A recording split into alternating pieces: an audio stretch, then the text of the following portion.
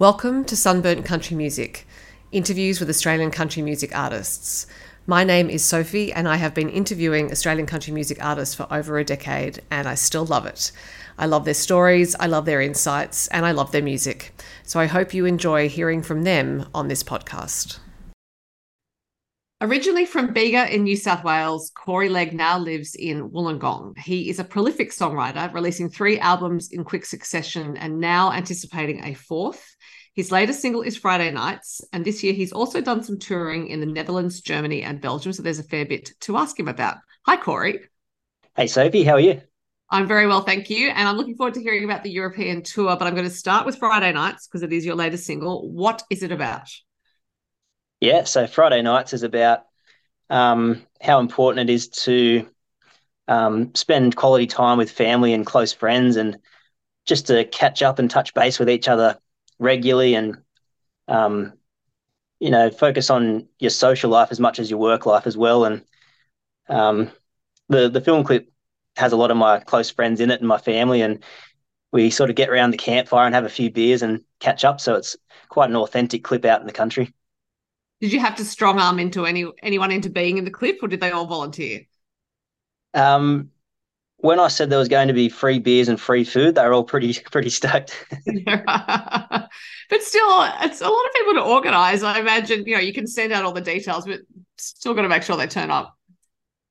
Yeah, it was quite a big process to get everyone there, and obviously to hire the camping ground as well. That was a big process, but the stars aligned and we had a really nice day for it with no rain. And I had Jay Seeney from Blacklist Productions take the footage for the clip, and we got some really nice drone footage of the far south coast as well.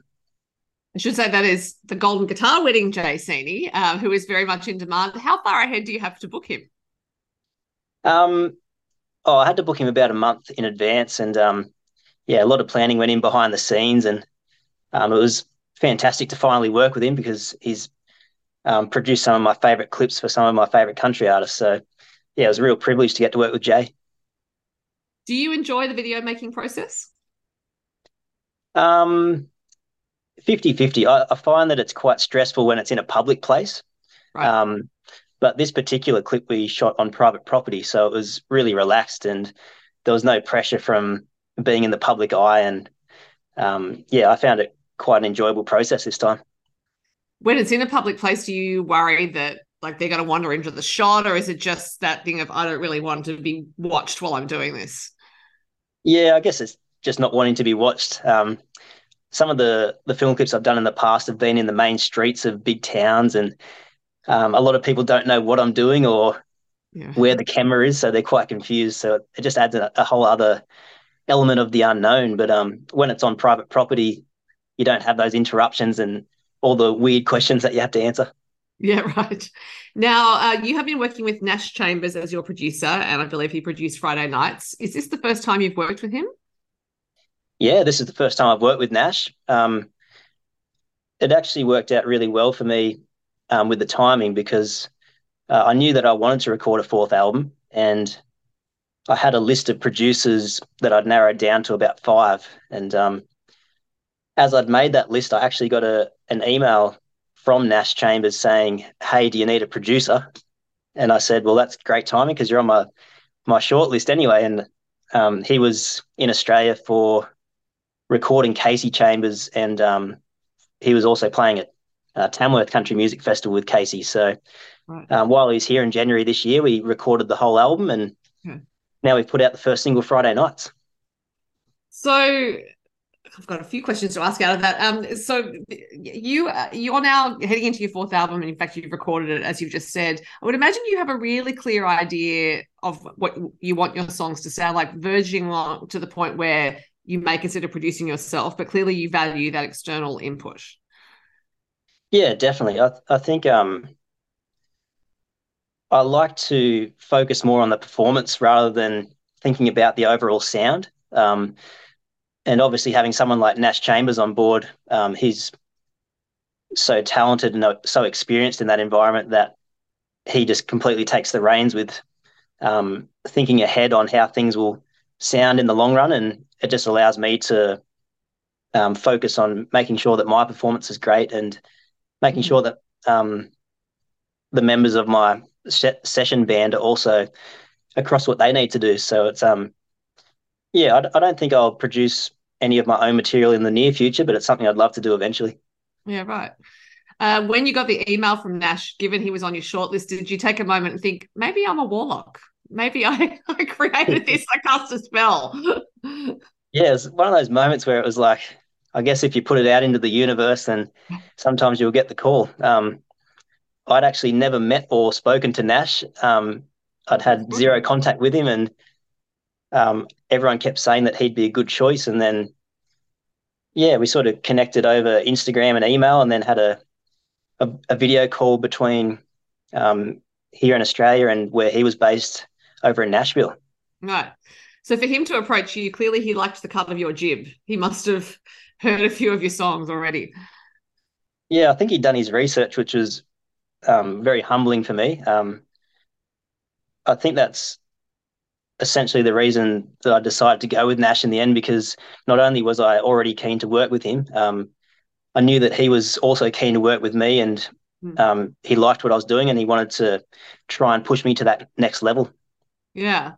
Now you said you recorded in January. It is now October when we're talking. That is and I think you released the single in September. That's a long time to hold on to something that you no doubt keen to get out into the world. Was that a strategic choice? So you thought later in the year's better. I'm just going to sit on it.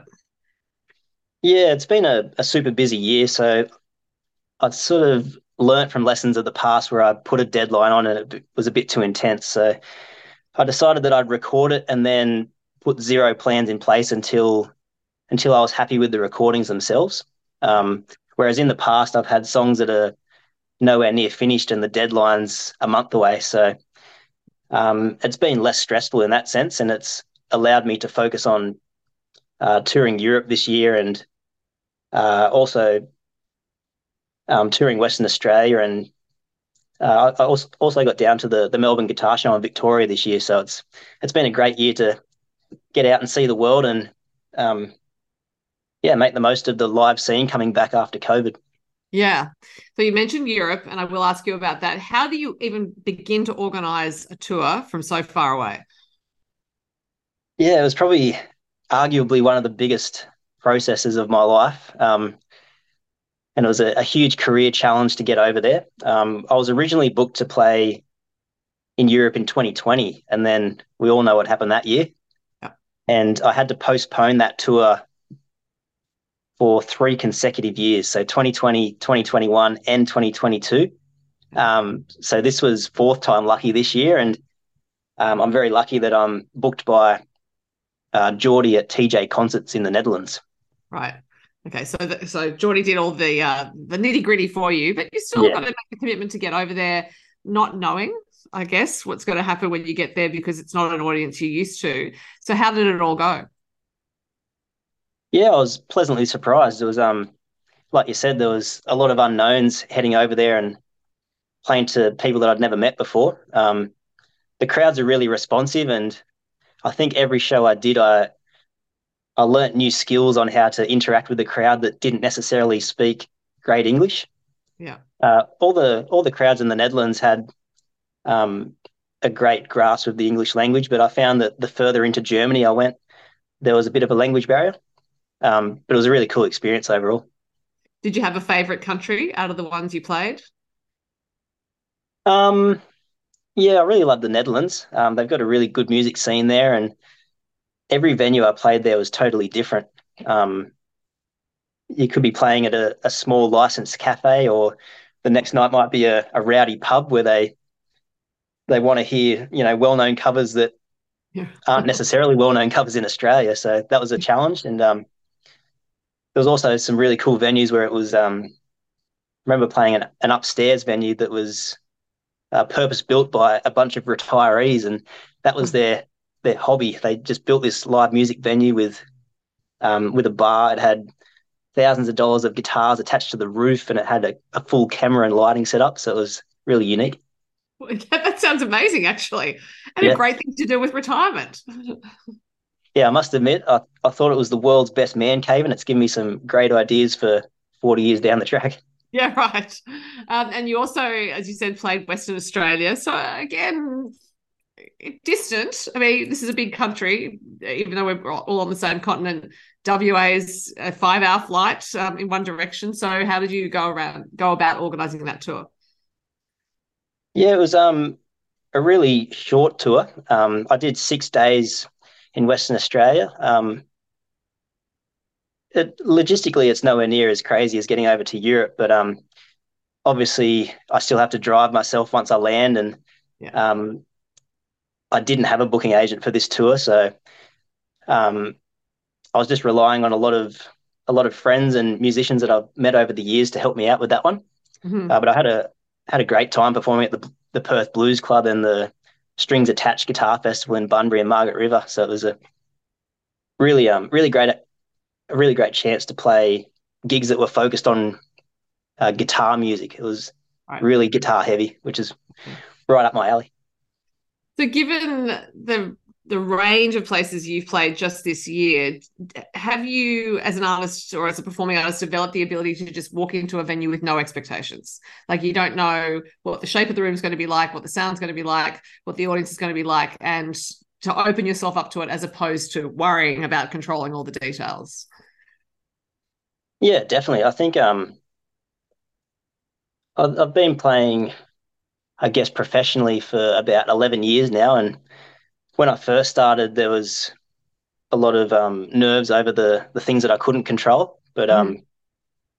now I've got a setup with my instruments and my music equipment that I'm really confident with, and my set list feels really good at the moment. So, um, I guess that's half the battle. Just Yeah. knowing the songs that I'm going to play when I get in there, and just putting my best effort in. And when I do that, I find that 9 times out of 10, the audience responds really well anyway. So, um, yeah, I'm looking forward to doing a lot more live gigs into the future, and hopefully starting to play some bigger venues in Australia as well. So you mentioned the WA gigs being guitar heavy. I therefore have to ask you, on average, how many guitars do you have on stage with you when you do a gig? Well, recently, because of the Europe trip, I've completely stripped back to just one guitar, just Right. just to make it easy to travel with. But in the past, I have been known to have anywhere up to four guitars on stage. Which all need to be kept in tune, depending on the aircon and all that kind of stuff. Well, I think that's another huge reason that I decided to go with one guitar. It's just so many things can go wrong when you've got four guitars, and strings start to break and they go out of tune. So my my battle plan at the moment is just one guitar. Make sure it's got a brand new set of strings, Right. um, and I've got a really nice new guitar that I got custom made from Cole Clark Guitars, and it's definitely my favorite guitar that I play at the moment. Okay, well, the other guitars may get jealous, but no doubt you'll give them a workout at some stage. Now, apart from being a guitarist, you are very productive as a songwriter. Are you writing constantly? Um, I have been writing on and off recently, but yeah, I feel like once I plan to work with Nash for the fourth album, I really got stuck into the production process behind the scenes of recording demos and rewriting songs and trying to write at least two songs a week. Okay. Um, at the moment, it's been a bit of a struggle. I'm a high school teacher 5 days a week and trying to find time to gig in between. So it's one of those periods where I guess I'm getting a lot of inspiration, so that when I do get time off for school holidays, I'll start writing again. Yeah, right. And when you do write, I suppose it's a question of opening up the channel to things. But when you're not writing, do you sometimes find that ideas may come to you and you think, I just don't have time to handle that at the moment? Yeah, yeah, it feels that way at the moment. I'm constantly recording voice memo demos on my phone, and I'm always writing lyrics down, but I haven't written a cohesive full song for a long time. So um, my gut feeling is that in the next month or two, I'm going to have about 10 songs in the space of a few weeks. Yeah. So just going on that gut feeling, is there a point at which you feel like the high tide mark is about to be reached? Like you just kind of sort of kept these songs, they're rising, and then at a certain point, it's inevitable. You're just going to sit down and do it. Yeah, definitely. Yeah, I feel like if I try and force the songs, it doesn't necessarily happen. Um, but I do find that if I put some sort of deadline in, maybe a month or two out, so if I've got, say, 2 months to write 10 songs, I find that that's generally when I do write my best material. Mm-hmm. Yeah, If it's right. an achievable amount of time and I have some sort of end goal. Mm-hmm. You have a certain amount of momentum as a recording artist as well. I mentioned that you had 3 albums out in pretty quick succession, I think almost one a year, and this album will be out next year, presumably. So is that for you? You just feel like striking while the iron's hot. You've got the songs, you have the willingness, you have the opportunity, you just want to keep recording. And if that's the case, do you then tend to move on from those songs you've recorded, almost like that's documented, I'm now getting to the next phase? Yeah, it's interesting you mentioned that. I found that recently my live shows are definitely heavily focused on more recent material. I probably only play one or two songs off my first album, which was only released in 2019. So, yeah, I'm Mm-hmm. definitely moving quickly and constantly trying to reinvigorate the live set with um, songs that are more current. Um, in terms of recording 3 albums in 3 years, I guess I feel a bit behind the eight ball with some of my contemporaries in the country scene. A lot of country artists go through the academy and they've played at Tamworth since they were 8 years old, and they might already have a handful of albums out in their 20s. So I've come into the country scene at 27, and I did have a career before that with my blues rock band, the Swamp Stompers, and we put out 5 CDs in 10 years. But yeah, I just wanted to really go headlong into the country scene and go as hard as I can while I can. Yeah. But that's quite a pedigree, 5 albums in 10 years with the former band. So I don't think it's a question of you emerging too late into country music. In fact, I tend to think you can emerge in country music at any time. But it is interesting that you decided to commit yourself to that genre because the blues could have kept calling you. Yeah, having said that, I do feel that maybe in the next album or two, it might start to shift back to the blues a little bit. Okay. I guess I'm hugely inspired by artists such as Chris Stapleton, who seamlessly go between the two genres, and it does still feel natural to me to write blues music. So people can definitely expect to hear probably some of my most blues rock material to date on the new album that's coming out next year. Right. But there's certainly at least 50% that's well in the country scene as well. Yeah. What do you tend to listen to more, or is it even?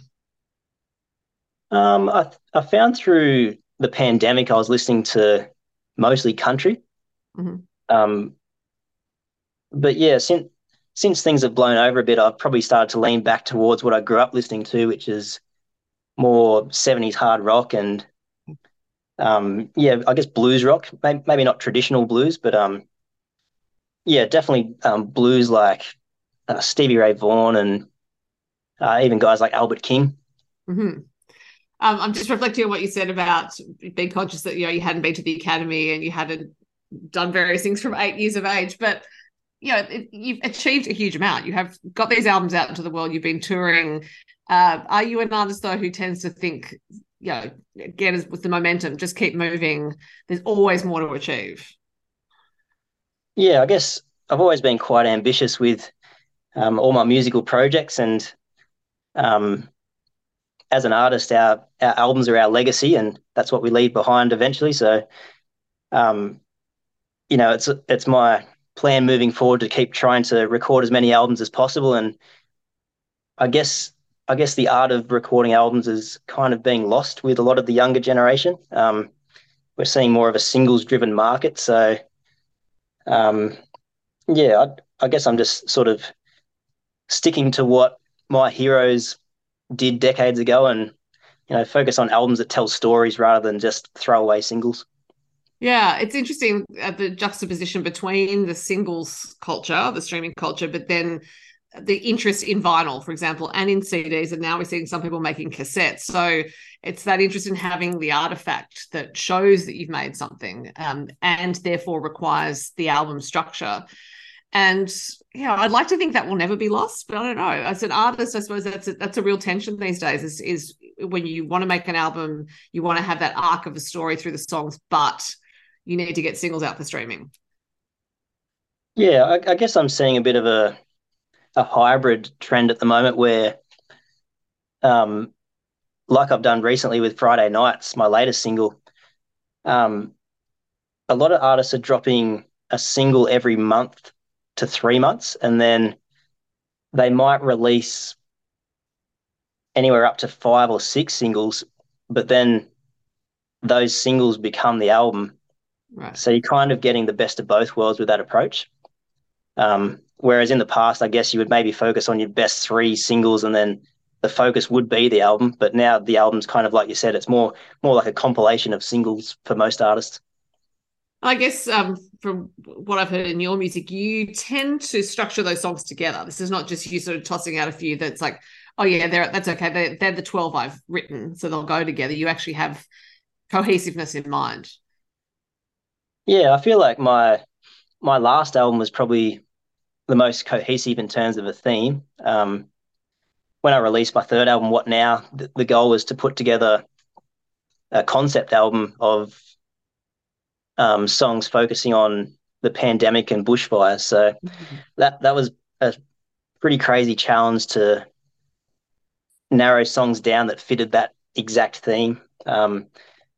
I think the new album's not as cohesive because it's got that mix of blues and country, but I'm hoping that that might be a nice point of difference for the listener. Yeah, right. So I imagine you will have some singles coming out soon. And of course, this time of year, I have to ask people about Tamworth, even though it's October, plans are being made. So do you have Tamworth plans? Yeah, I'm currently booked for about, I think it's 6 shows at Tamworth. So people can expect to see a tour posted pretty soon with all the dates. And I've got a little surprise up my sleeve for mid-January as well. So keep an eye out. And if people do want to see you play before then, are you playing around Wollongong? I'm going to do some shows south of Wollongong in January. I'm playing at the Nelly Jam Music Festival at Nelligan, New South Wales, which is just west of Bateman's Bay. Okay. And I'm also playing in Maruya and yeah, looking to play some gigs, probably a bit closer to Canberra as well. Okay. Well, Maruya, South Coast, what horribly unattractive, unappealing places to go to play music and go and see music. That undoubtedly is a nice part of the job, is being able to play in places like that. Yeah, I'm looking forward to that. It normally ties in with my school holidays with the January gigs, and it's a nice chance to get home and see my parents in Bega and yeah, sort of see that part of the world while it's nice weather. Yeah. Well, Corey, I'm sure people can look forward to seeing you in Tamworth and listening to the new song. And obviously, there is an album on the way because it's all done and dusted and awaiting release. So I look forward to hearing news about that. And thank you very much for talking to me. Thanks for having me, Sophie. Thanks for listening to the Sunburnt Country Music Podcast. For more Australian country music interviews and reviews and other things, go to sunburntcountrymusic.com or to Sunburnt Country Music on Instagram, Facebook, and TikTok.